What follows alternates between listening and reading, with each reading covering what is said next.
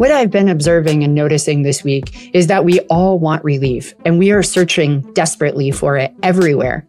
Our society is fully consumed by the idea, and we are certainly convinced that it is just on the other side of having more.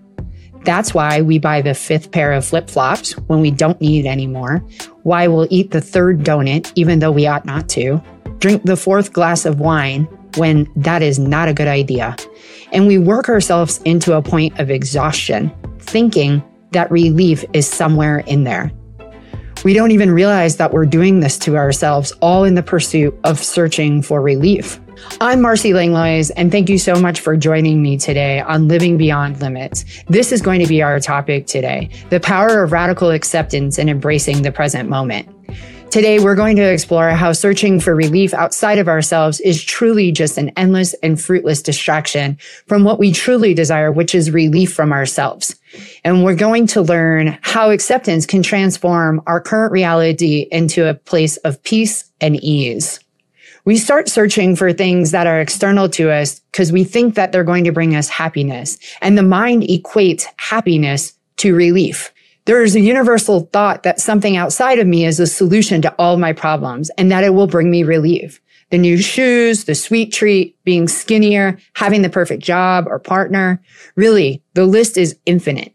The illusion that persists for most people is the ongoing obsession that there is happiness in the future. Once I have the perfect job, then I can be happy. And once I'm happy, then I'll have relief. Unfortunately, most people think that happiness is always a destination. And we miss that the only place that happiness can exist is in the present moment. And that the relief that we're looking for is also in the present moment. And the only tool that really allows both of these to exist is acceptance.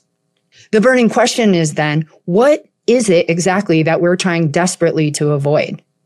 Unfortunately, most people don't like the answer that I'm about to give, but truthfully, it's all about us not being able to accept the parts of ourselves that have unresolved past trauma, the way that we feel insecure, separate, and alone in the world, and how we feel unloved and afraid. Unfortunately, most people don't want to hear the answer, but the truth is that it is about the parts of ourselves that we haven't accepted. Unresolved past trauma, the way we feel separate and alone in the world, the way we feel unloved and afraid. The illusion of separateness creates a tremendous amount of unhappiness and discontent. Most people truly believe that they are the only people that have ever felt this way, that no one understands what they're feeling, and they believe that they are completely alone. Have you ever been in a crowded room and felt completely alone? That's what this idea of separateness perpetuates. We want relief from all of this, and we're certain that happiness is just around the corner in the new job, the new car, the new partner, whatever it is that it might be for you. Go ahead and you can fill in the blank for yourself. In the meantime, because we don't know how to deal with our current state, we check out and we miss all of the moments of life because we're seeking that future moment of happiness because we're certain that's where the relief resides. The working definition that I will use for acceptance today is accepting something exactly as it is in this moment. Initially, that sounds really quite easy until you start to consider the egoic mind and its input. Do you know that voice inside your mind that talks incessantly, provides an unsolicited opinion about everything, gives you a whole lot of stories and information about everything? Some people aren't even aware of this voice. They believe that the incessant stream of thought is who they are. They've identified with it, but it's not. It's the egoic mind. The egoic mind's job is to keep us safe and alive, so it constantly scans our environment, looking for any issues that might be arising. And that's due to the amount of data that is entering constantly. It's truly staggering. Here's a stat for you to wrap your mind around. According to this behavioral and data scientist, Pragya Agrawal, the human brain can process 11 million bits of information every single second. 11 million bits of information every second.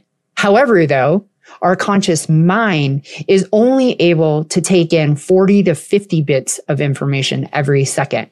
So to keep up with the constant chatter in the mind, the brain has to start trying to shortcut the processing every piece of data presented, and it starts to make judgments or opinions to move through the information quicker. Usually it starts telling us that whatever is happening right now shouldn't be. It should be hotter. It should be colder. The gal across the street should be wearing a green dress instead of a blue dress. The information just is on and on about what the mind has to tell us. With this sort of constant one-sided dialogue and a barrage of ideas and opinions, acceptance becomes a true challenge. I went directly to Eckhart Tolle, who I think is one of the brightest minds ever. He wrote this book, The Power of Now, and in there he states, thinking has become a disease. Disease happens when things get out of balance. For example, there's nothing wrong with cells dividing and multiplying in the body, but when the process continues in disregard for the organism, cells proliferate and we have disease. He goes on to say, the mind is a superb instrument if used rightly. Used wrongly, however, it becomes very destructive. To put it more accurately, it is not so much that you use your mind wrongly. You usually don't use it at all. It uses you. This is the disease. You believe that you are your mind. This is the delusion. The instrument has taken you over. What Tolle is really honing in on here is the fact that most of us are unaware of the mind just habitually running in the background, and it's often completely unchecked. The mind left unchecked creates a tremendous amount of suffering for us. The mind is creating all of this suffering, and what we are seeking as human beings is the exact opposite. We are looking for freedom. Freedom from ourselves, freedom from our past, freedom from our thoughts, freedom from suffering. That's what we're looking for. That's our aim. As we go through our day and when we're looking at things as they are in the current circumstances, or even things that have happened in the past, the mind starts its own dialogue. It starts telling us that things should be different than they are. How if only I would have done such and such, and then things wouldn't be as they are. And if I would have done this, then it could have been like that. And don't you know that it should be this way or it should be that way? If it was only that way, if I could change it, I would. It's all this dialogue, this constant internal dialogue within the mind about how all of these things are unacceptable to me.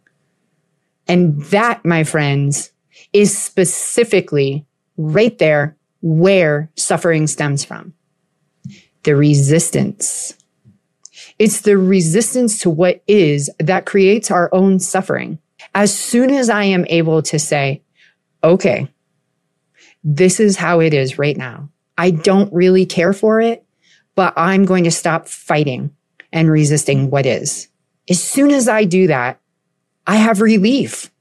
As soon as I stop resisting, then my level of acceptance increases, and in tandem, so does the relief that I've been searching for everywhere. Even though the situation never changes or never changed, I feel a relief simply because I've stopped fighting and stopped resisting. It's important to know and recognize that the suffering is not always just in the situation that I would like to have be different. It's in the story that my mind is creating of how it should be different. Acceptance is impossible until I surrender first. Acceptance is this process that has to happen over and over again. Things that are incredibly emotionally charged tend to need a lot of attention and practice to surrender, to truly release it, and then acceptance comes. For me, with my car accident, it was phases of surrender and acceptance, slowly over time. I wanted so desperately to go back in time and undo what had been done. I wanted to change the outcome with my entire being. It was impossible. The only way forward was acceptance. The first step is harnessing the power of your mind. And what is your mind telling you about these circumstances? Are you someone that has been taken over by your mind and your mind is diseased, as Eckhart says?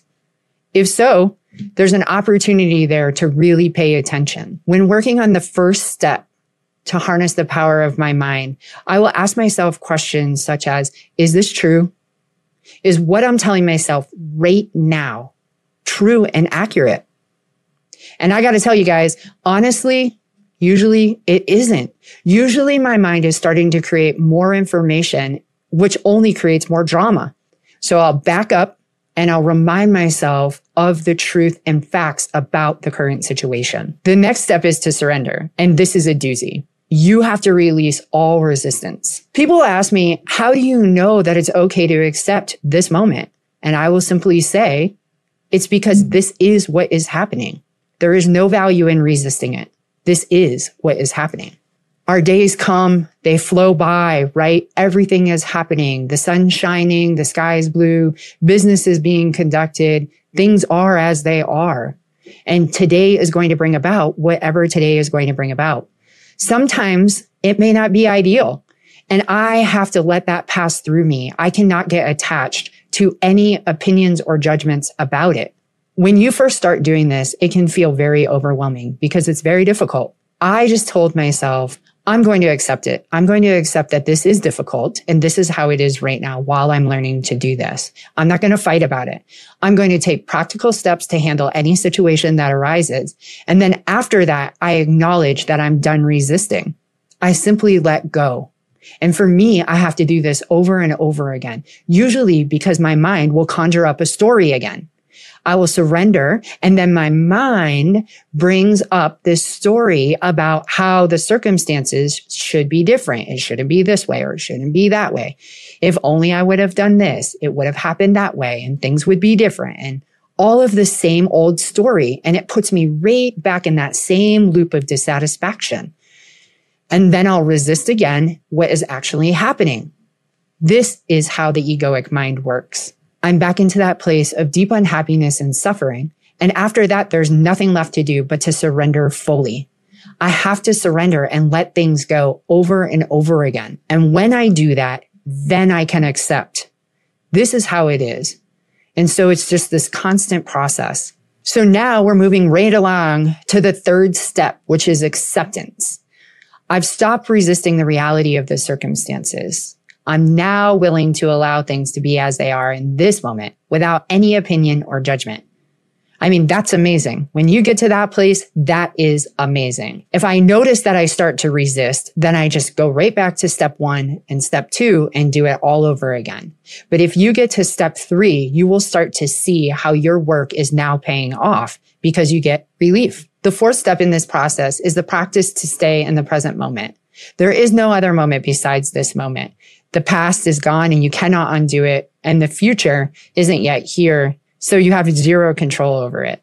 This moment is the only moment there is. And when I bring myself back to this moment, I have peace and everything feels okay. So now we're going to go through this little exercise of taking a moment and to become fully present with our breath.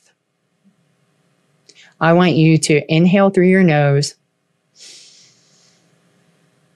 deep into your lungs, down into your diaphragm, feeling the air, and then feeling the release as you exhale up and out, and noticing. Did you notice that that voice in your mind stopped? That's the power of being present. When you can stay present, the voice stops. So when I notice that I'm not present, I quickly try to bring myself back to the present moment. I often will find that trying to fixate on something, I usually try to find something beautiful, like my flowers on my back deck. And I'll look at my flowers and notice the color, the shape, the texture. And by doing this, it reorients me back to this present moment. If I'm not on my deck or there's nothing really beautiful in front of me, maybe I'm stuck inside with no windows or something, then I will use my 5 senses. Notice where I'm sitting in this chair and feeling my body sitting on the chair and the chair supporting me. But it's usually through the 5 senses that brings me back into this present moment. Being in the present moment is a practice, just like all the other things that I have named. But for me, it feels to be like one of the most rewarding and something easy to implement and do readily. The peace that we're searching for is when the mind is quiet and our heart is full of acceptance. There's no relief anywhere outside of ourselves. And if you happen to stumble upon it, it likely will be temporary because the only lasting relief has to come from the internal you. Remember that relief is just on the other side of these 4 steps. Step 1, harness the power of your mind and notice what stories it's creating. Step 2, surrender. Stop resisting what is. Step 3, acceptance, allowing yourself to accept things just as they are in this moment without any opinion or judgment. And step 4, staying in the present moment or continuing to bring yourself back there. Thank you so much for joining me today. I truly appreciate it. If you heard something that was helpful for you today, please go ahead and sign up for our email list so that you can be sure to receive all future episodes. We look forward to connecting with you next time. And in the meantime, go ahead and be aiming to live beyond limits.